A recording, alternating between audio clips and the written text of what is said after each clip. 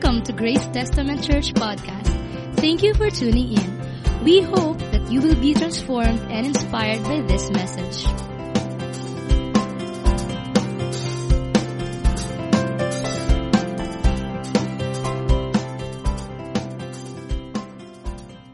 Come on, who's happy to be here? Of course, no, hindi namin nakakalimutan po yung mga nasa bahay ngayon. At salamat po sa pagkakataon na patuloy tayo nakakasamba sa Panginoon kahit sa ating kani-kanyang mga tahanan. Pero just in case you don't know, ito nga po yung first Sunday na mayroon na po tayong allowed na 30%. At of course, nung naman nakaraang Sundays pa naman. Pero ngayon lang po natin talaga ginawa. So, nag-resume na po tayo ng ating services dito sa church. Meron tayong pang-umaga. Meron din tayong, ito nga po yung 5 p.m. service natin. Nilimitahan lang po muna natin sa Tigwa 100 yung pwedeng umaten. Tingnan po natin sa mga susunod ha. Baka po pwede na mag 50% or pwede rin po tayong magdagdag ng services natin sa mga susunod na mga linggo. Okay? Dito po muna tayo kasi nga ayaw ko namang isuong pa kayo sa panganib sa Victory Mall, no? Kasi mas matao doon, tapos mag-elevator ka pa at apat-apat lang yung pwedeng sumakay sa elevator, so medyo mahihirapan po tayo. Kaya dito po muna tayo. Okay? So, sino po yung na-excite talaga, no, na magkasama-sama tayo ng ating Sunday service? Ay, ipag-pray natin mabuti ito ha. Pag-pray natin siyempre patuloy na proteksyon ng Panginoon. Ipag-pray natin na magtuloy-tuloy na itong ganitong gawain. Okay? And of course, for our part naman dito sa church, ay ginagawa naman namin yung kaukulan na pag-iingat. Kaya nga, mayroon tayong mga sinusunod na mga protocol. No? Mayroon tayong scanner bago pumasok, no? Sino rito sa inyo yung kakaiba pakiramdam mo pag ini-scan yung noo mo, no? Para kang kinikilig na hindi maintindihan, no? Para iba pakiramdam no? Pero alam nyo ba, kakaiba yung scanner na yun, spiritual scanner yun no? Oo, pagpasok niya, ito, backslider na to, no? Ito, nare-revive na to, di ba? Okay? Pero dito, sa ating pananambahan na to, ay sinisigurado nga natin, siyempre, yung ating mga kaligtasan din. Meron tayong mga tawag dito sa mga disinfectant na mga steamer na mga iyan. Okay, so, huwag kayong mag-alala, edible yung usok niyan, no? Pwedeng lunukin, no? Pwedeng kainin, no? So, okay lang yan. At the same time, sinisigurado din namin na since nagsa-Sunday service na tayo ulit, lalabas kayo na bless. No, so gusto naming siguraduhin talaga yan. Kaya paglabas nyo mamaya, may mag-i-spray ng alcohol sa mata nyo, no? Para mukha kang, yung na-encounter mo talaga si Lord, no? Kasi luhaan ka. Okay? So, yan. Sige, tingnan natin mga Bibles natin. Leviticus chapter 6, starting with verse 12 hanggang verse 17. Kisabayan ako sa pagbabasa, no? Na-miss ko yung panahon na may kasabay akong nagbabasa, no? Leviticus 6, sabi niya, the fire on the altar shall be kept burning on it. Pag isabi ng malakas, shall be kept burning. It shall not go out. At hindi, no? Sabi ng Panginoon, yung apoy sa altar, wag na wag niyong hayaan na mamatay, no? Alam niyo, yung altar na yan, by the way, ay yung apoy na andyan, no? Ay kakaibang uri ng apoy. Hindi yan galing lang sa posporo o lalong hindi galing sa lighter, no? Kasi alam nyo, yung apoy na yan, nung panahon ni na Moses, ni na Aaron, gumawa sila ng altar. Pagkatapos, ang Panginoon ay nagpadala ng apoy mula sa langit. So ibig sabihin, yung unang apoy, yung sinde, galing sa langit mismo. So that's a holy fire. Okay? Pag isabi ng malakas, holy fire. Ngayon, yung holy fire na yan, ay, ito sabi ng Panginoon, i-maintain nyo yan at mananatili dapat na nag-aapoy yan dyan sa altar na binigay sa kanila ng Panginoon, sa tabernacle during that time. No? At nung yung tabernacle, tolda kasi yun hanggang sa maging temple, nung concrete na temple na, no? Ay yun pa rin, yung altar, mayroon pa rin altar at yan nga, no? Sabi ng Panginoon, kabilin-bilinan, mananatili yung apoy. Tapos sabi niya, the priest shall burn wood on it every morning. Next. the fire, bitin niyang yung verse 12. Okay, pakitingnan sa mga Bibles niyo, ha? I don't want you to miss this kasi, ha? Okay, sabi niya, the priest shall burn wood on it every morning, and he shall arrange the burnt offering on it, and shall burn on it the fat of the peace offerings. Pansinin niyo mabuti yung dalawang, sabi niya, burnt offering, saka peace offerings. Tapos, fire shall be kept burning on the altar continually. It shall not go out. Okay? Verse 14. Sabi niya, and this is the law of the grain offering. Ano naman to? Grain offering. Mamaya, balikan natin yung mga yan. The sons of Aaron shall offer it before the Lord in front of the altar. Verse 15. Utang na loob, sabayan niyo ako. No? And one shall take from it a handful of the fine flour of the grain offering on its oil and all the frankincense that is on the grain offering, and burn this as its memorial portion on the altar, a pleasing aroma to the Lord. And the rest of it, Aaron and his sons shall eat. It shall be eaten unleavened in a holy place in the court of the tent of meeting. They shall eat it. It shall not be baked with leaven. I have given it as the portion of my food offering. So, okay? So, ano ulit sabi ng Panginoon? The fire shall be kept burning on my altar. Okay, again, kagaya ng sabi ko kanina, sa Old Testament, siyempre meron silang altar doon sa temple. Pero alam ba ninyo, sa Old Testament din, makikita ninyo, halimbawa panahon ni na Abraham, ay nung wala pa tong temple na to, yung altar na pinagsusunugan mismo ng mga handog, ay meron silang pagkakataon, halimbawa si Abraham, napunta sa isang lugar, tapos gawa siya ng altar kung saan siya sumasamba sa Panginoon. Okay? Even sa time ni Samuel, sa time ni Samuel, ay nagtayo rin siya ng altar doon sa kanyang lugar, hindi para i-compete yung existing na altar, kundi nung panahon kasi yon ay natigil yung pagsamba doon sa lugar na iyon. So ang ginawa niya ay gumawa siya ng altar, para pagsamba sa Panginoon. Okay? Kaya kapag sinabing altar, pakisabi nga ulit ng malakas, altar. Pag sinabing altar, ang ibig sabihin nito ay place where you meet with God. It is a place where you meet with God. So ang altar ay isang lugar. At doon sa altar ay dinadala yung mga tinatawag na mga offerings or sacrifices. Normally, ang mga offerings ay yung mga kinatay na mga hayop, baka, tupa, okay, mayroon ding yung grain offering, butil, of course sa kanila, trigo, yun ang mga nila dinadala doon sa altar na iyon. Bakit? Bilang kanilang sacrifices. Okay? So sa panahon natin ngayon, of course wala na yung dati, na mga altar. Pero, alam nyo, yung lugar ng pagkikipagtagpo mo sa Panginoon, that's your altar. Okay? At ano naman yung mga sacrifices? Ang sacrifice sa panahon natin ngayon ay walang iba, kundi ikaw mismo. It's the people. At of course, yung mga ginagawa natin, yun yung ating sacrifices. Kaya ang topic natin ngayon ay altar call. Yan. Altar call. Ano ulit?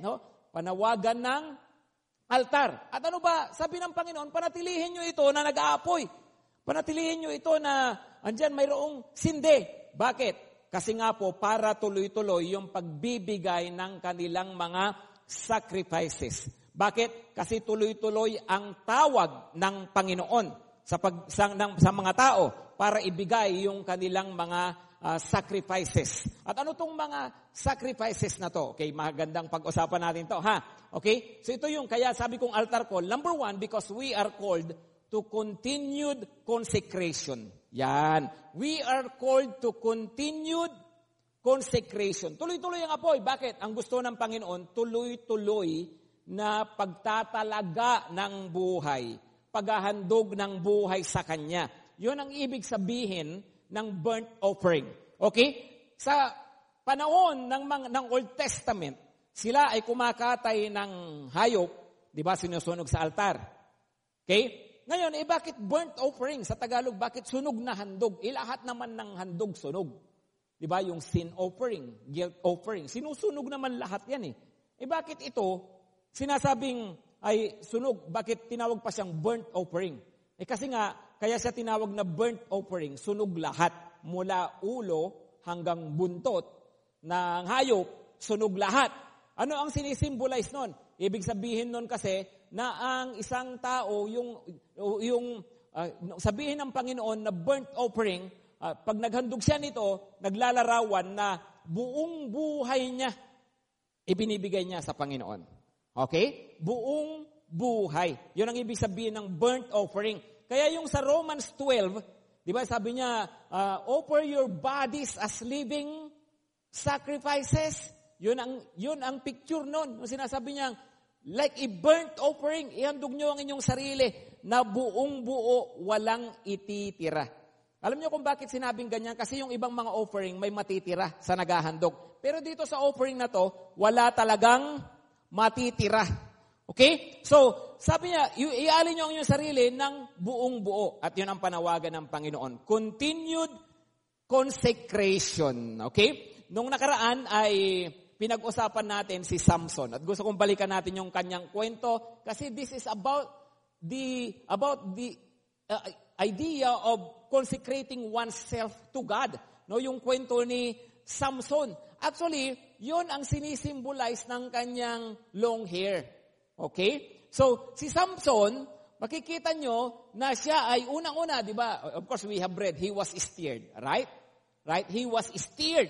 Pero, nung siya ay ma-steer, hindi lang siya nanatili doon. Ang problema sa kanya, na-snare din siya.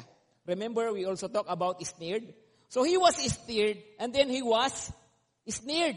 So, grabe, pinag-apoy siya ng Panginoon, pinakilos siya ng Panginoon para may magawa siya, pero pinainan din siya ng kalaban, at yung pain sa kanya. Come on. Alam niyo ba kung ano yung pain kay Samson? Tingnan niyo to Judges 16, starting with verse 4 hanggang verse 6. Ito muna, Sabi niya, after this, he loved a woman in the valley of Sorek, whose name was Delilah. Yan. Of course, many of you are familiar with the story, di ba? Pero si Samson, makikita ninyo, sumikat kasi siya yung love team na yan. Love team bang matatawag? Love team ba yung ibinenta ka ng jowa mo? Love team pa rin bang matatawag yun? Kasi ganito yung kwento nito So, ito ay ang sikat na relationship niya, itong kay Delilah. Pero, di ba nabasa nga natin the past Sunday na siya ay mayroon pang, di ba, unang naging, yung supposedly pinakasalan niya, nagkaluko-luko, nagka-problema. Di ba? Yung isang yon, yung pinakasalan niyang yon ay na-pressure, kaya siya somehow tinraidor. Okay? Na-pressure kasi papatayin namin magulang mo pag hindi mo sinabi sa amin kung anong sagot doon sa bugtong. Yun ang sabi niya, di ba? So na-pressure. Itong si Delilah nabili. Sa tingin niyo, anong mas jowable dyan? Yung iiwang ka dahil na-pressure o iiwang ka dahil nabili? Ano kaya mas? Di ba? So, Samson, ganun yung kwento niya. Pero aside from that, alam niyo, chick boy talaga tong si Samson Makikita nyo, dyan sa chapter 16, verse 1 to 3, nakakita siya ng prostitute, tapos, of course, nakipagtalik siya doon, hanggang sa nanganib pa yung buhay niya, di ba? Yung mga ganun-ganon. Alam nyo, ang snare kay Samson, ito mismo. Di ba? Yung haba ng hair niya. Di ba? Masyadong mahilig sa babae, tapos yung kanya... Tapos, kaya kung babasahin nyo yung kanyang kwento, parang parang R18 sa Netflix. Ganun, Mahilig sa yung puno ng andyan yung violence, andyan yung sex, andyan din yung love story, 'di ba? Ganun yung kwento nitong si Samson. Okay, so ituloy natin yung pagbabasa So mayroon siyang nakilala, minahal niya si Delilah. Tapos ano nangyari? Verse 5. Nilapitan si Delilah. Kasi si Delilah ay isang Pilisteo, sabi niya, and the lords of the Philistines came up to her and said to her, seduce him, and see where his great strength lies. No? Alamin mo, saan ang gagaling yung sekreto ng lakas ni Samson? Diba? Kasi nga, grabe yung lakas niya. No? So talagang superhuman itong si Samson. So ano ang sabi ng mga kalaban? Alamin mo, Delilah, no? Kung saan nanggagaling yung kanyang lakas. At ano yung kanilang offer? Come on, anong kanilang offer? Sabi niya, and we will each give you 1,100 pieces of silver. No? Malaking kayamanan niya. Doon pa lang sa 1,100. Ang lumapit sa kanya, 5 lords of the Philistines. Ibig sabihin, 5,500. No? Sinong willing manloko rito? No? Ibigyan lang natin ng 5,500. Okay? Pero itong si Delilah, yun yung offer sa kanya. No? Alamin mo lang kung saan nanggagaling yung kanyang lakas. O sige, matanong ko nga kayo. Sige nga, ano ang secret ng lakas ni Samson? Saan nanggagaling yung kanyang lakas? Come on, saan? Sinong sasabing sa buhok? Okay? Of course, totoo yun. Pero alam po ba ninyo na yung long hair nitong si Samson ay actually nagsisimbolize lang ng totoong source ng kanyang lakas. Okay? Uulitin ko po yun Yung kanyang buhok ay simbolo lang ng totoong pinanggagalingan ng kanyang lakas. Kasi ang totoong lakas ni Samson ay nanggagaling sa kanyang consecration. Hello? Consecration. He was strong. He was favored. Why? Because he was consecrated. No, yun yung ibig sabihin kasi ng pagiging Nazirite. No, makikita nyo dyan mamaya yung salitang Nazirite. Ano bang ibig sabihin ng Nazirite, Pastor? Pag sinabi kasing Nazirite, ibig sabihin consecrated. Pag sinabing Nazirite, ito yung mga tao na nag-devote ng kanilang buhay sa Diyos. Yung iba nag-devote ng halimbawa, let's say 6 months. 6 months na magiging Nazirite ako. Ibig sabihin, during that 6 months, magpapasting sa mga kung ano-anong mga bagay. Okay? Hindi mo na, may mga bagay na hindi inumin, hindi kakainin, hindi mo na mag-Facebook, no, yung may ganyan, mga Nazirite. No, pagkatapos, ito, isang tanda ng Nazirite, magpapahaba ng buhok, hindi magpapagupit. Tapos, no, after nung 6 months, halimbawa, doon pa lang talaga siya magpapagupit. So during the Nazirite period, Nazirite vow period, doon ay talagang may mga bawal. Yun na nga, isa na nga yun, pagpapagupit. Pero itong si Samson, Nazirite for life. Nazirite for life. So ibig sabihin, mula pa pagkabata hanggang sa mamatayan, hindi siya dapat na nagpapagupit. Are you following? Si Samuel, Prophet Samuel, ganun din.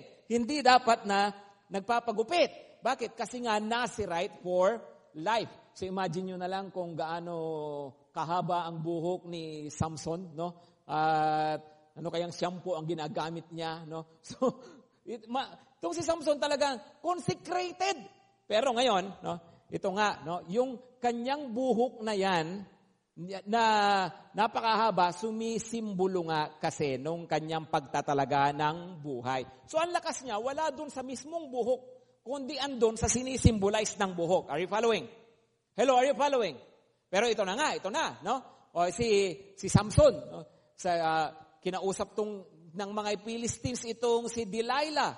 Tapos ito, verse 6. And Delilah said to Samson, please tell me where your great strength lies, and how you might be bound that one could subdue you. No? So, yun now, nag-umpisa na siya. Gusto na niya, inaalam na niya kay Samson. Natukso si Delilah doon sa malaking kayamanan na ibibigay sa kanya. No? Alam nyo, kung susundan nyo yung mga kwento, yung pagkasunod ng mga pangyayari, una, si Samson ay sumasagot ng paloko, hindi totoo. Sabi niya na, kung ako ay tatalian ng string, na yung string na ginagamit sa pana, manghihina ako, hindi ako makakawala. Tinalian naman siya nitong si Delilah. No, tapos sabi niya, habang tulog, tinalian. Tapos, sabi niya, Samson, nandiyan yung mga Pilisteo.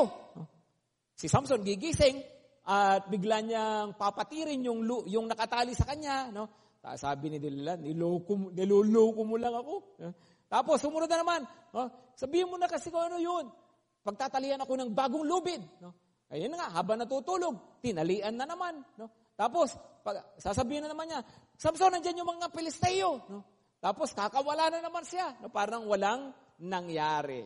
Okay, pangatlo, sabi ni Delilah ay, ano ba talaga secret mo? Niloloko mo ako, hindi mo sinasabi yung totoo. Tapos sabi na ni Samson, ganito, pangatlo ha, sabi niya, kung yung tirintas ng buhok ko, tatanggalin, parang pag-iisahin. Sabi niya, napansin nyo, nag-umpisa siya sa lubid, na mas mataba kaysa sa buhok. No? Hanggang unti-unti, napunta na siya sa buhok. Tama? Unti-unti, palapit na siya ng palapit. Right? Kung titirintasin, yung long hair ko, yan, mawawala yung lakas ko. No? Ayun na naman, tinirintas nga, tapos tinalian. Andiyan ang mga Pilisteo. Pagkagising niya, parang wala na naman nangyari. Yung mga tali sa kanya, no, tinatanggal lang niya. No? Alam niyo, itong si Samson, hindi nakakahalata. No? Nakita ka na ng gano'n, sobrang in love. Pinaglulolo ko na, hindi pa rin makahalata. Hello? Di ba? Grabe, oh. No, talaga, halatang. May masamang plano itong si Batsiba na to. Ay, itong Batsiba. Kay David yun, ha? No? Babaero kasi, kaya pati si Batsiba. Di ba? So, pwede niya maisip, no? Itong delay na to, may masamang plano to, pero wala, no? Tuloy pa rin siya. Ito na. Verse 15. Pagdating sa verse 15. And Delilah, verse 15. And she said to him, how can you say, I love you, when your heart is not with me? No? Yan, ano raw? Sabi mo, mahal mo ako. Ay, ingat kayo sa mga ganyan salita, ha? Nakakawala ng consecration yan. No? Nakakawala ng lakas yan, ha? Okay? Sabi mo, mahal mo ako. No? Pero yung puso mo wala sa akin. Pinagluloko mo ako, hindi mo sinasabi kung saan nanggagaling yan lakas mo. No, dinramahan na siya. Okay? Pinagdadramahan na siya. Sabi niya ay, di mo sinasabi sa akin yung totoo. Tapos, verse 16, and when she pressed him, talagang pinressure na tong si Samson, press him hard with her words day after day. Medyo mahaba-haba, di ba? Talagang kinukulit siya ng kinukulit. Nakulitan na itong si Samson. Sabi, and urged him, his soul was vexed to death. No? Alas ikamatay na niya yung pangungulit nitong si Delilah. And what happened next? And he told her all his heart and said to her, a razor has never come upon my head, for I have been a Nazirite to God from my mother's womb. No? If my head is shaved, then my strength will leave me and I shall become weak and be like any other man. No? Yun, sabi niya, finally, nagsalita na si Samson, sinabi na yung totoo. No? Sabi niya, Nazirite kasi ako, hindi po pwede talagang gupitin yung buhok ko.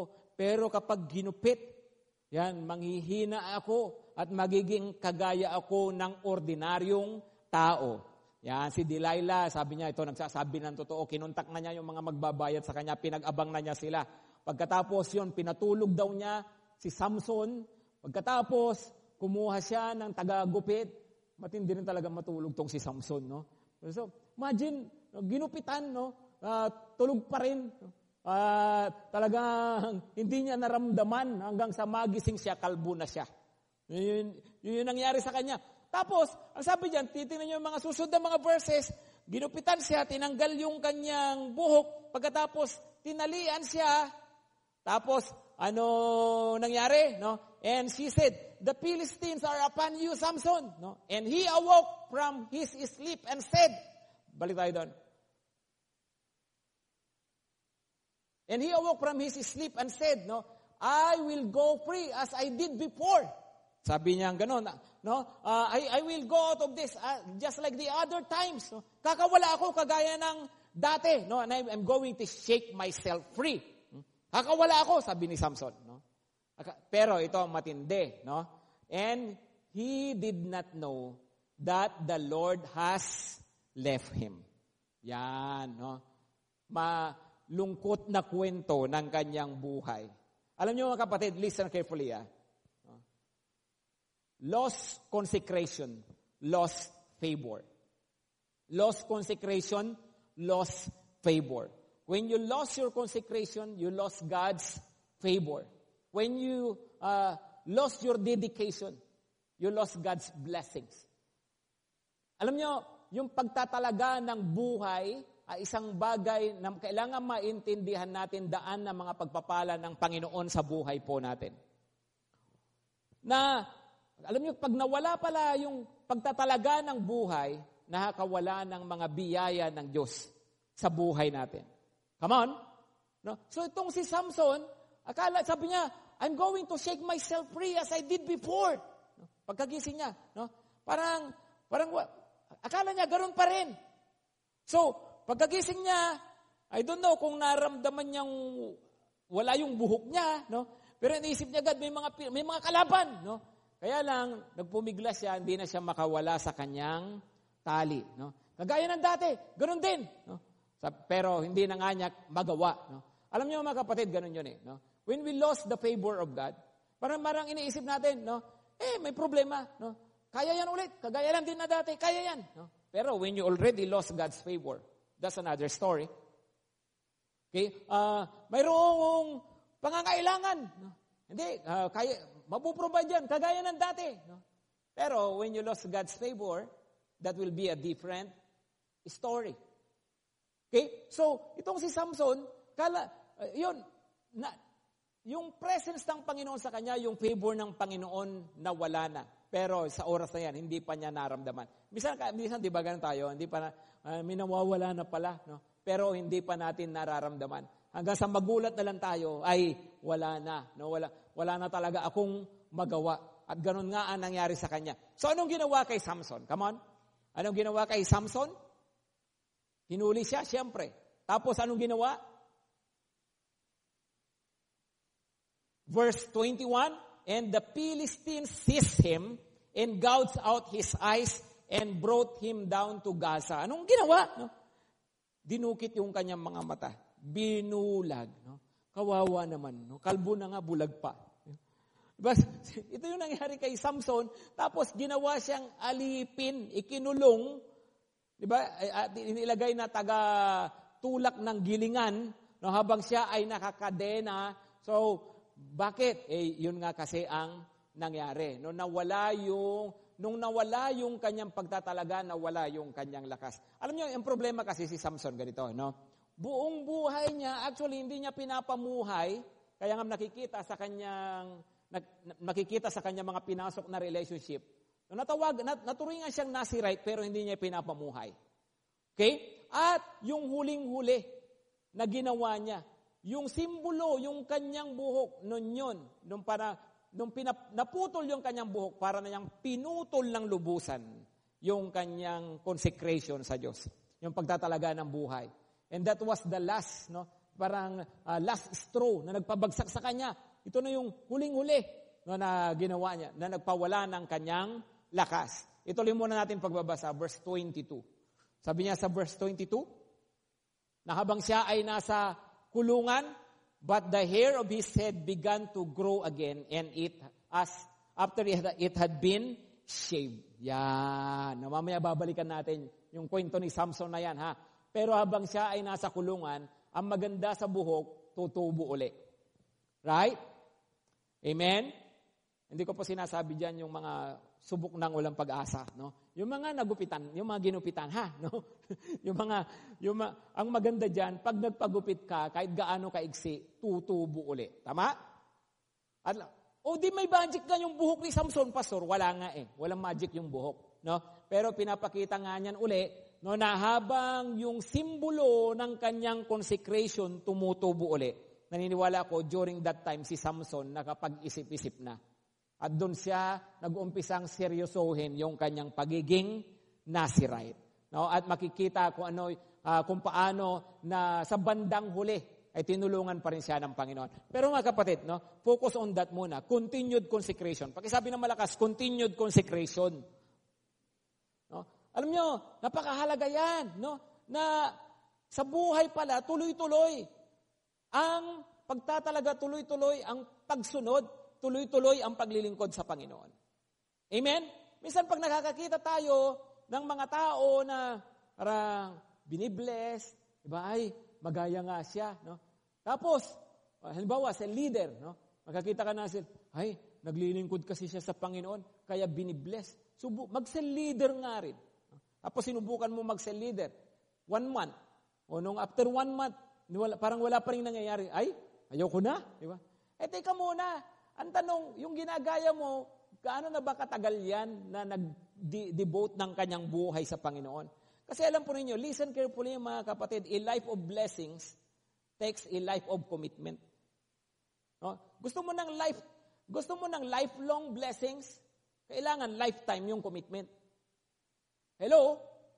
If you want lifelong blessings, you should have a lifetime commitment sa Panginoon. Bisa pag nakakita tayo, halimbawa, yung mga lingkod ng Panginoon, yung mga, halimbawa, pastor, no? Ay, si pastor, binibless no? Magpastor nga rin ako. Teka muna, no? Akala natin, parang, ganun-ganun lang ba yun, no? Na, porke nagpastor ka? Hindi. Issue pa rin yan ng consecration. At issue pa rin yan na yung consecration ng hindi lang sa maigsing panahon, kundi mahabang panahon. Kasi nga po, yung buhay na pinagpapala ng Panginoon ay yung buhay na tuloy-tuloy na nakatalaga sa Kanya. Amen, mga kapatid.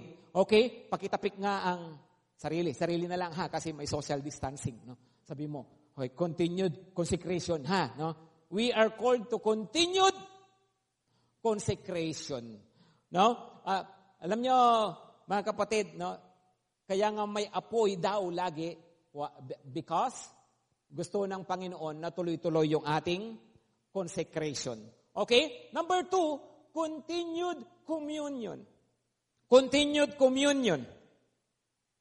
Next, sabi niya sa verse 12 pa rin ay peace offering. Pakisabi na malakas, peace offering. Yung peace offering, or in other words, fellowship offering. Para saan yung fellowship offering na yan? Makikita nyo doon sa verse 12. No? Pakibalikan nga yun. Sabi niya, and the fat of the peace offering. Alam nyo ganito, kung paanong yung burnt offering, susunugin mo lahat para ihandog sa Panginoon. Simbolo ng buong buhay na nakahandog sa Panginoon. Sa atin, simbolo ha. No, sa atin, of course, din na natin ginagawa yon, pero yung sinisimbolize siya, yun ang ginagawa natin. Ha? Paghahandog ng buhay. Pero ito namang peace offering o fellowship offering, kaya siya tinawag na ganyan, kasi yung hayop kinakatay, pagkatapos, mayroon lang bahagi ng kinatay na hayop, yung susunugin sa altar. Kaya dyan, di ba, sabi niya dyan sa verse 12 ay, and the fat of the peace offering. Particularly, yung taba. Pakitapik nga katabi, pakisabihan, yung taba kay Lord talaga. Hello? No? Kaya tayo nagkakasakit kasi kinukuha natin. Sabi ng Lord ay sunugin, no, para sa Kanya. Masarap pa naman ng no? Taba ng barbecue. Di ba? Pero si Lord pala, sabi niya, ay sa akin yung taba, tapos yan sa inyo yung karne, no? So, pero ano ang sinisimbolize nito? Ibig sabihin, share tayo, sabi ni Lord. Ibig sabihin, ano uli? Magkasalo tayo. Let us eat together. Yun ang ibig sabihin nun. Kasi yung naghandog, punta siya sa altar, no? Susunugin yung kanyang handog. Halimbawa, yung kinatay na baka, o ito, yung taba, andyan sa altar, tapos yung ibang bahagi, kakainin niya at ng kanyang pamilya. Ano ang ipinapakita nun? Sila ay nakikipagsalo sa Panginoon. At yung kaya nga, yun ang ibig sabihin ng communion. Gusto ng Lord na tayo raw ay nakikipag-commune sa Kanya. Nag-ibig sabihin, yung pagbibigay ng oras ng pagkikipagtagpo sa Diyos. Actually, ito pa, no? Pagdating sa New Testament, kaya pinapakita ko, no, yung Old Testament practice, tapos sa New Testament, ganun pala yun, Romans 12, di ba? Sa burnt offering, offer your bodies. Ito naman sa Hebrews 13, verse 15, sabi niya, offer up sacrifices of praise. No, the fruit of your lips giving thanks. No, kasi gusto rin naman pala ng Panginoon na tayo sumasamba sa Kanya. Hello? Yun yung communion. Yun yung tayo ay sumasamba, nananalangin, nagbabasa ng Kanyang salita. Alam nyo, ang gusto ng Panginoon pala sa atin ay yung continued, tuloy-tuloy na pakikipagtagpo sa Kanya. At sana nga, no, mga kapatid, no, I'm praying na itong panahon na to ng pandemic, habang may mga limitasyon tayo, sana tinitake advantage talaga natin to have personal time with God. Diba? Halimbawa, kahit nasa bahay po kayo ngayon, nakikinig kayo sa bahay, at least this is your personal time with God. It's between you and the Lord. Diba? I-take advantage natin na tayo nakakatagpo po natin ang Panginoon. Napakahalaga yung ganito mga pagkakataon. Alam po ninyo, dito po sa church natin, isang bagay na talaga na masasabi ko po, and we praise the Lord for this, because in this church, we kept the fire burning. We kept the altar. We keep the altar burning. Amen? Okay, para tayo tuloy-tuloy na makapagandong ng buhay, pero at the same time, tuloy-tuloy na makapag-commune sa Panginoon. Kaya nga, nagpapasalamat ako ng malaki sa mga kapatiran natin dito, sa mga committed natin na mga kapatid na naglilingkod sa Panginoon, no, mga malalaki yung part ng mga yan, mga taga-multimedia natin, palakpakan naman natin yung mga yan, no? Hindi basta-basta, alam niyo yung pagpupuyat na ginagawa, no, yung mga hindi ho basta-basta yan, yung mga ginagawa nila, mga preparation, no? Of course, yung worship team natin, di ba? Palakpakan naman natin yung worship team, no? Mga panahon pa yan na, lalo na nung lockdown pa talaga, walang masakyan, naglalakad pa yung mga yan para makapunta rito. No? Alam nyo, bakit? Kasi nga, we are keeping the fire of worship, the fire of fellowship with God burning. Hello, mga kapatid. Diba ngayon, pwede na, sama-sama tayo, no? Nakakatuwa, and we praise the Lord for that. Right? Pero online or on-site, the fire is burning. Amen? Online or on-site, the altar in GTC is always burning. Okay, kaya, alam mo, sa totoo lang, ay, nahihina ako, ay, hindi na ako nakapag-worship. No? Alam mo, walang problema sa altar natin. Nag-aapoy pa rin yung altar natin. Hello? Nasa atin na lang po yan. No? Yung pong ating, kung tayo nakikipagtagpo pa rin sa Panginoon, mapabahay man o ngayon, mapaloob ng church. Alam nyo, be careful din mga kapatid ha. No, kasi baka mamaya, alam mo yung pakiramdam na nasa big ka lang. Ano ibig sabihin? Yung bang, ay, na-miss ko ang church. O tapos nakapag-church ka, November 15. Ay, yung aking pananabik sa church ay at least na-satisfy na. Diba? Pwede na. Next year na uli. Diba? So nasabik ka lang. Hindi po ito sabik-sabik lang. Na-miss ko lang na magsimba talaga. Di ba? Ngayon, okay. Ang problema sa na-miss mo lang, pag nagawa mo na minsan, pwedeng mawala na yung pagka-miss mo. Right? Kaya nga, this is about continued communion with God. Yung bang, okay, nasa bahay o nasa loob ng church, continued communion with God. Amen? Okay, so, alam nyo, mga kapatid, ang issue kasi rito, yung ating personal relationship with the Lord. Ha? No, so, ngayon, no, mayroon tayong Sunday service. Yeah, tuloy-tuloy yung altar natin dito. Pero alam niyo, hindi lang yan dito eh. Yung iba, kung kayo po, ang altar nyo ngayon, nasa kwarto ninyo, nasa sala ninyo, nakaharap kayo sa TV ninyo, o sa screen, that's your altar for as long as you are worshiping God. Right? Pero alam nyo, hindi sapat yan. Dapat araw-araw may altar ka. Sa kwarto mo, nagpipray ka, nagbabasa ka ng Bible, that's your altar. Right? Ano encourage you, yung mga padre de pamilya dyan, yung mga parents dyan, I encourage you, magkaroon kayo ng family altar. Family altar. Mga magulang, kayo ang mga pastor sa inyong mga pamilya. Hinahayaan nyo na kung ano-anong napapanood, kung ano-anong nilalaro. Tapos magugulat ka balang araw kung magagalit ka, no? Kung nag-iiba na yung ugali, magagalit kapag iba na yung ginagawa. No? Pero teka muna, paano ba natin silang nire-raise up? No? Have your family altar. No? Manalangin kayo bilang isang pamilya. Amen? Kung ano yung nabasa mo sa Bible, i-share mo sa kanila. O kung yung Yung misis, kung ano nabasa niya, pwede niyang i-share. Right? Huwag namang mahaba, ha? Kami, pag nagpa-family altar kami, maiksi lang. No? Share lang ako ng konti sa mana ko, kaya minsan sila, anak, anong natutunan mo? Anong sinabi sa'yo ni Lord? Maiksi lang. Yung iba nga, wala pang 30 seconds. Tapos na no? Na mag-share yung ibang anak ko. No? Diba? Mga 1 minute, gano'n lang. Hindi kailangan pahabaan yan. No? Kasi ayaw din nating ma-bore siyempre sila. Diba? Pero yung at least, meron kayong time na kahit maigsi, makapag-share at makapanalangin. Take that seriously. Pag-isipan nyo yan. Family altar. Okay, pangatlong altar call. Pangatlong altar call ay continued contribution. Yan. No? Ano yung number 1 muna? Continued consecration, no? Pagtatalaga ng buhay sa pagsusunod at paglilingkod sa Panginoon. Continued communion, no? Yung pakikipagtagpo sa Panginoon, panalangin, salita, sa kanyang salita, sa worship. At ito, no? Continued contribution. Yun naman ang sinisimbolize ng grain offering. No?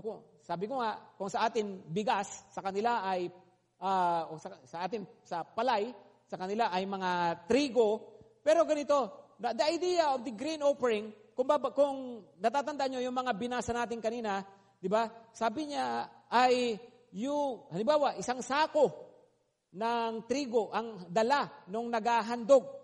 Alam nyo ba gagawin? Leviticus chapter 2, kukuha lang ng isang dakot, a handful. A handful. Yun ang ilalagay sa altar. Yun ang handog kay Lord. O anong magagawa? Anong gagawin dun sa tira? Sabi niya, that's for Aaron and the priest and his sons. Ibig sabihin, yung mga naglilingkod sa templo. No? Kaya nga, di ba nabasa nyo kanina? No? Sabi niya ay, this offering is most holy to the Lord. No? So alam niyo mga kapatid, isa pala talaga sa mahalagang makita natin, no, na andyan lagi yung altar, buhay, yung gawain ng Panginoon, and we should support the work of God and the workers of God. Amen? Now, I'm not saying this para no? Alam niyo naman, sabi ko nga, last time, no, ako, I'm proud of our church, no, kasi kahit hindi ako gaano nagtuturo tungkol sa pera, kahit hindi ako gaano nagtuturo tungkol sa pagbibigay, ay nakita naman natin na yung mga GTC continued ang kanilang support sa paglilingkod sa gawain ng Panginoon. Come on, no? Palakpak naman kayo dyan. Palakpakan nyo ang sarili nyo. May social distancing yung palakpak. Ganun lang, no? Walang tunog, no? Hindi. Pero, di ba, alam nyo, nakakatuwa na nagtuloy-tuloy yung ating gawain, sabi nga ng treasurer natin, no? And I'm proud of that, mga kapatid. Pero alam nyo, isang bagay pa na pinagpapasalamat ko rin ng malaki sa Panginoon. Alam ba ninyo na bukas, no, ay dito na kami sa pastoral house matutulog. No? Lipat bahay na talaga kami. Actually, naglilipat-lipat na kami ngayon. No? Tuloy-tuloy na, natapos na, no? O patapos na siya, konting-konting polishing na lang. So we praise the Lord for that. No? And of course, that's because of you. No? Dahil sa inyong dahil sa ating mga pagtulong at kahit nga sa gitna ng pandemic, nakapagpagawa tayo. Amen ba? No? Alam nyo, maraming salamat ha. Nagpapasalamat ako siyempre sa board natin, sa leaders natin. Kasi sa totoo lang, nung nagsabi ako na, kasi talagang dati, meron ng pastoral house dito. Minabuti lang namin na pamilya na lumipat na sa labas tumira. Tapos, nito lang, parang inilagay na ng Lord sa heart ko, na kasi may property naman tayo, parang nasasayang naman kung hindi gaano nagagamit. No? Isa rin yung sa dahilan. At the same time, para mas madali na rin, no? Yun, nagsabi ako, no, na yung may pagka pwedeng pag-pastoral house na rin. Pero alam nyo, beyond what I asked, yung pinagawa nila. No? Kasi, naisip ko lang, basta may matirahan yung aso, ganun lang no? Pero hindi, no, nung pinagawa nila, kasi sila naman nagdidesisyon dyan, sila nagpaplano, yung ating admin, no, yung mga treasurer natin, chairman natin, no? At nung pinagawa na nila ay beyond what I asked, no? So malaki siya, no? Isip ko nga kahit isang CR lang, pero ngayon ay 14 ang CR, no? 14 talaga, oo, no? Kasi may 2 sa taas sa amin, tapos may 12 sa baba, no? Yung ginagamit nyo rin, yung 12, ha, no? pero hindi nga, no? So salamat talaga sa Panginoon, no? Alam nyo, itong verse na to, naglalarawan din ito ng grain offering sa New Testament. Philippians 4:18 to 19. Philippians 4:18 to 19. Ano sabi niya? Verse 19 muna, yun yung kabisado natin. And my God shall supply all your needs. Amen? Sarap ng verse na yun, di ba? And my God shall supply all your needs. Pero prior to that, sa verse 18, sabi ni Apostol Pablo, I have received the gifts that you have sent. I am amply supplied. Tapos, sabi niya, they are fragrant offerings. No? Sacrifices pleasing to God. Yan, no? So, nung nilalarawan ito, yung nga, grain offering. Kaya sabi niya, sacrifices pleasing to God. Doon naman sa Leviticus, sabi niya, this offering is most holy to God. Minsan alam nyo, minsan pag nagbibigay ka, akala mo binigay mo lang sa church, binigay mo lang sa gawain. Pero alam nyo, sa Panginoon pala, ang tawag niya dyan, most holy to the Lord. Yan pala ay talagang itinuturing ng Panginoon na napakahalagang o napakabanal na handog para sa Kanya. Okay? Tingnan nyo to. Matthew 6:21. Matthew 6:21. Ano sabi dyan? Actually, sikat yung verse na yan eh. Where your heart is, there your treasure will be also. Tama? Tama ba? Where your heart is, there your treasure will be also. Tama, mali? Tamali. Okay. Actually, ang sabi niya, where your treasure is, there your heart will be also. So ano ang susunod? Come on, ano ang susunod at alin ang susundan? Susunod ba ang pera sa puso o susunod ang puso sa pera? Come on. Saan susunod? No? Sabi niya, no, where your treasure is, there your heart will be also. Ibig sabihin, hindi yung kung asan yung puso mo, no? Dito yung puso ko, kaya magbibigay ako, no? Hindi pala ganon. Kundi, nagbibigay ako, kaya andun din yung puso ko.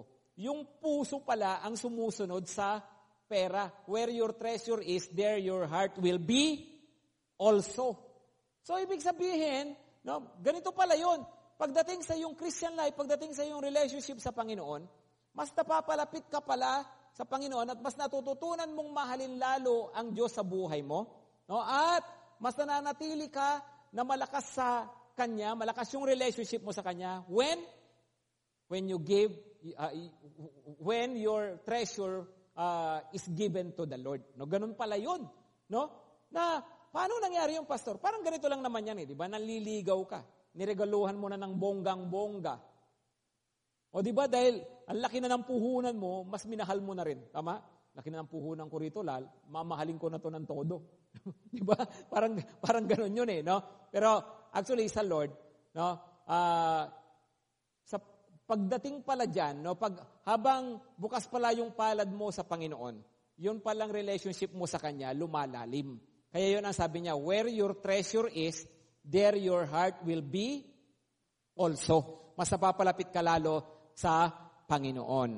Amen?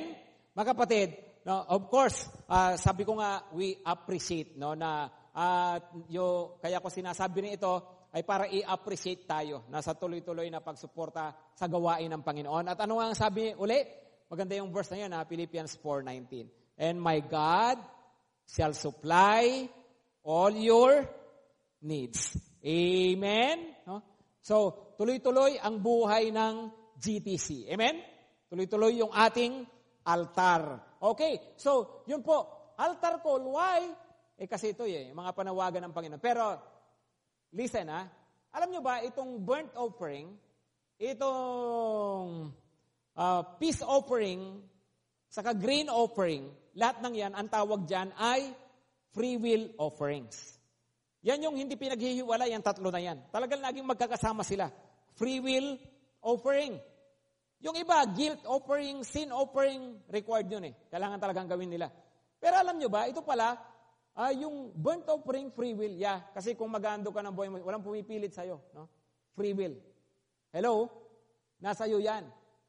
Okay? Gusto mo mag-spend ng time with God? Free will yan. No? Nasa iyo pa rin yan. No? Bibigay ka ng grain offering sa Panginoon, free will yan, kapatid. Walang pumipilit sa'yo. Okay? Pero yung nga, no? Yun ang panawagan. Tinatawag ng Panginoon, keep the fire burning so that the people can give their burnt offering, their grain offering, and their peace offering. Sabihin yun nga, bibigay ng buhay, ng lakas, ng oras, no, yung mga bagay na mayroon tayo para sa Panginoon. So if it's a free will offering, alam nyo sa totoo lang, personal decision mo pa rin lagi yan. Amen? Amen? Judges 16 verse 25. Okay, tapusin natin yung kwento ni Samson, ha? Judges 16 verse 25. So si Samson nga, habang nakakulong, mahaba yung kanyang buhok, at nananumbalik yung kanyang commitment sa Panginoon. Tapos dahil nga rin sa pagkakatalo sa kanya, itong mga Philistines ay nagparty sa isang parang Coliseum. Pagkatapos, ano ang sabi nila? No? Tingnan nyo yung verse 25. And when their hearts were merry, habang nagkakatuwaan sila, they said, call Samson that he may entertain us. No? Habang naglalasingan, no? Kakatuwaan yung mga pinuno, mga nobility, no? Mga matataas na tao ng Philistine. Patawag si Samson, no? And let him entertain us. So, pinatawag, no? At in-entertain niya sila. No? Hindi ko alam kung paano niya sila in-entertain. Siguro, nag-TikTok, no? O siguro ay, kasi mahilig sa babae, pinasayaw ng binibining marikit, no? O siguro, pinitik bulag si Samson, no? Kasi bulag eh, no? Okay, anyway, so, di natin alam kung anong pinagawa, no? Pinaglaruan, pinagtatawanan siya. Pero itong ginawa ni Samson, no? Nagpag-guide siya sa isang bata, turo mo sa akin, saan naman yun? Sasandal lang ako sa poste, no? Nanap niya yung poste na nagbubuhat ng buong lugar na yon, no? At yun yung kanyang itinulak at giniba, no? At doon sabi, kaya ang ending ng kwento ni Samson, mas marami siyang natalong kalaban, napatay na kalaban sa oras ng kanyang kamatayan kaysa sa buong buhay niya. Anong ibig sabihin, kapatid? Nakabawi si Samson. Hello? Nakabawi. Alam nyo, saan nag-umpisa mag-dedicate ulit ng buhay si Samson? Sa kulungan. Sa dungeon. Doon. Alam nyo, kahit saan, pwede naman talaga eh. Diba? Kahit nasa bahay ka, you can always rededicate yourself to God.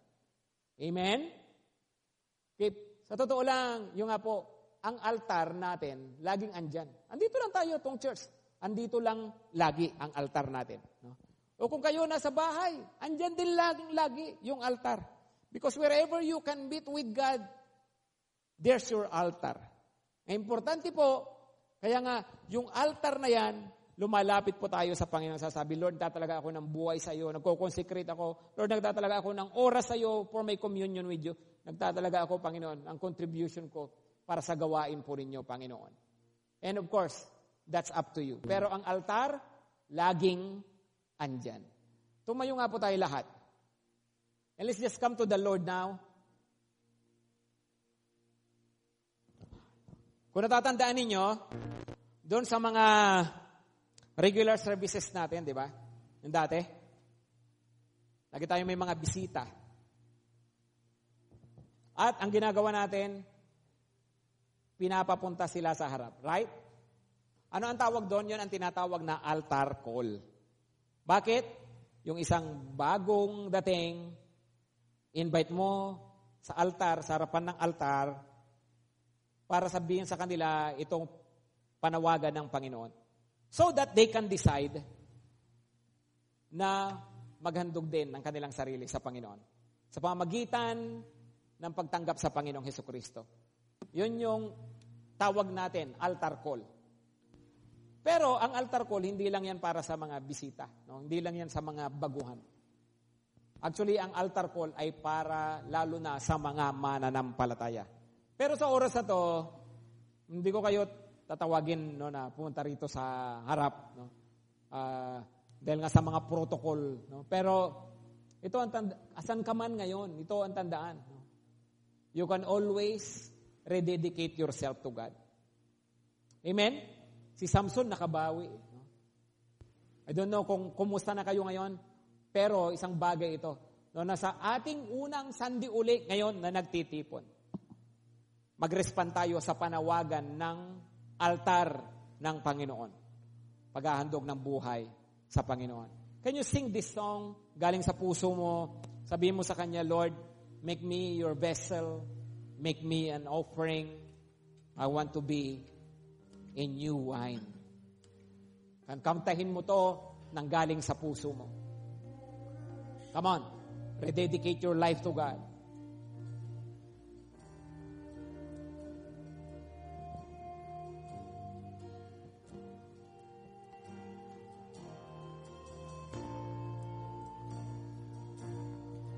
In the crushing, in the pressing, you were making new wine. In the soil I now surrender, you were breaking new ground.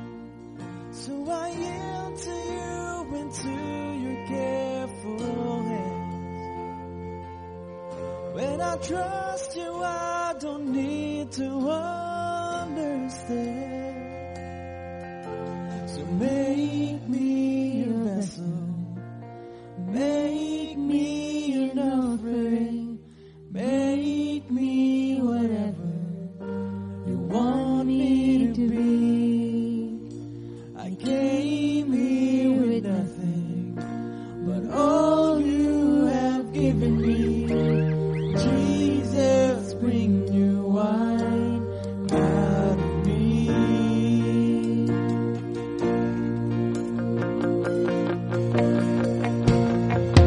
In the crushing, in the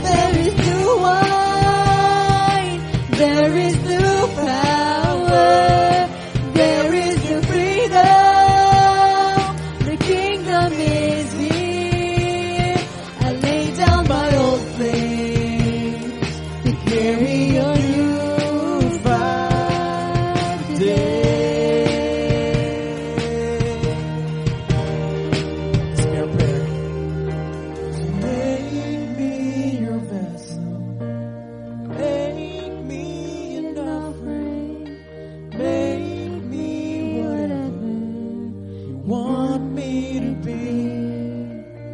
I came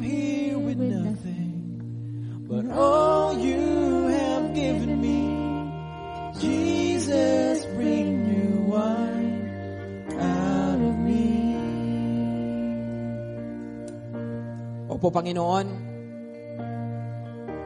naghahandog kami ng mga buhay po namin. Tanggapin nyo ang bawat isa, ang bawat paghahandog ngayon. Kapatid, naririnig ka ng Panginoon. Nakikita niya kung kumusta ka na. Nakikita niya kung ano ka noon, ano ka ngayon. Alam mo, ang importante, I don't know, maybe you have been snared. Mayroong dito, maaaring naranasan mo, Lord, I have been snared. Mayroong other flames, mayroong old flame sa buhay ko. Pero Lord, I want your new fire. And I really want that, Lord. No? Let the Lord steer you up. No? Kung ano man yung naka-steer sa'yo. Kapatid, again, kagaya ni Samson, pwedeng bumawi. Pwedeng bumawi. You just have to decide. At sabihin mo sa Panginoon, Lord, ito ako uli, yung buhay ko. Naghahandog ng buong buo sa iyo, Panginoon. Kung ikaw sa sandaling ito, you are making a commitment to God. You are making a recommitment. You are making a commitment to God. You are making a recommitment. Maybe issue ito ng iyong pagsunod, ng iyong paglilingkod, ng iyong consecration for the service of God. Maybe consecration for the Christian life, pagsunod sa Panginoon. Or maaring issue ito ng iyong communion sa Panginoon. Na sa mahabang panahon, hindi mo nagaano nabigyan ng oras ang Diyos sa buhay mo. Wala ka ng personal altar, kapatid. This is the time na bumawi. O Lord, napabayaan ko ang gawain mo. Lord, bumabawi ako. Sino man rito nagsasabi, Panginoon, bumabawi po ako. Lord, binibitawan ko, I'm giving up my old flames. I'm taking hold of the new fire, Lord. Make me a new wine. Make me a new wine. If that is your prayer now, pwede ba as a sign of surrender, itaas mo lang yung dalawang kamay mo sa Panginoon as a sign of surrender. And make your commitment to God. Kikita po ng Panginoon tayo. Now imagine yourself, you are now on the altar of God. Sa oras na to, mga kapatid, nasa altar tayo pare-pareho ng Panginoon. At ikaw, ipinatong doon sa altar because of that decision. Because of the decision to be an offering to God. To be a sacrifice, a living sacrifice to God. At habang andyan ka, nakapatong sa altar na yan, come on, kausapin mo ang Panginoon, sabihin mo sa Kanya, Lord, kung meron ka dapat iingin ng tawad, Lord, forgive me. Lord, narito po ako, Panginoon, nihahandog ko yung buhay ko sa inyo. Nihahandog ko muli yung sarili ko, Panginoon, tulungan mo ako makabawi. Kagaya ni Samson na sumigaw, Lord, so pagkakataong ito, at pinagbigyan siya ng Panginoon. The good thing for you is that hindi mo kailangan maging kagaya ni Samson na sa huling pagkakataon. No. Haba pa ng buhay, dami pang oras, ang dami mo pang pwedeng magawa, mabawi. Sa oras na to, come on, talk to God, sabihin mo, Lord, make me, I am an offering, Lord, I am an offering. Tanggapin mo, Panginoon, yung handog kong ito. Narinig ka ng Panginoon. Come on, the Lord listens to you. The Lord hears you. Are you consecrating? The Lord hears you. Are you committing to a daily fellowship with God? The Lord hears you. Nagkukumit ka ba sa gawain ng Panginoon? Then the Lord hears you. Thank you, Lord. Salamat po, Panginoon. Salamat sa mga handog na narito. Salamat, narito kami sa altar po ninyo. Tanggapin nyo yung mga buhay po namin, Panginoon. Tanggapin nyo yung mga handog namin po, mga buhay na handog. At narito nga po kami. Lord, yung buhay po namin, punuin po ninyo ng inyong banal na apoy. Tulungan mo kami na makapamuhay lagi ayon sa kalooban mo. Tulungan mo kami, Panginoon, na magawa yung mga pinapagawa nyo po sa amin. Lord, receive our lives sa oras na to, Panginoon. Kagaya ng kinakanta po namin, let us leave this place, let us end this service having that new fire, becoming new wine Panginoon, na mas mabango sa'yo, mas kalugod-lugod po sa'yo ang mga buhay po namin. Lord, send your holy fire and receive these offerings. Send your holy fire. Thank you, Lord. Salamat po, Panginoon. Kapatid, tinatanggap ng Panginoon ang handog mo. Tinatanggap ng Panginoon ang handog mo. Come on, just believe that. Thank you, Lord. Salamat. Salamat sa pagtanggap mo po sa amin. Thank you, Lord. Babawi po kami, Panginoon. Maraming pong salamat. At salamat, magtutuloy-tuloy po kami sa aming paumuhay ayon po sa gusto ninyo. Thank you, Lord. In Jesus' name, amen at amen. Amen. Thank you for listening. If you have been blessed by this message, you can personally join us in our weekly Sunday celebration. To get updates from Grace Testament Church, visit our Facebook page at facebook.com/chico.gracetestamentchurch. God bless you all.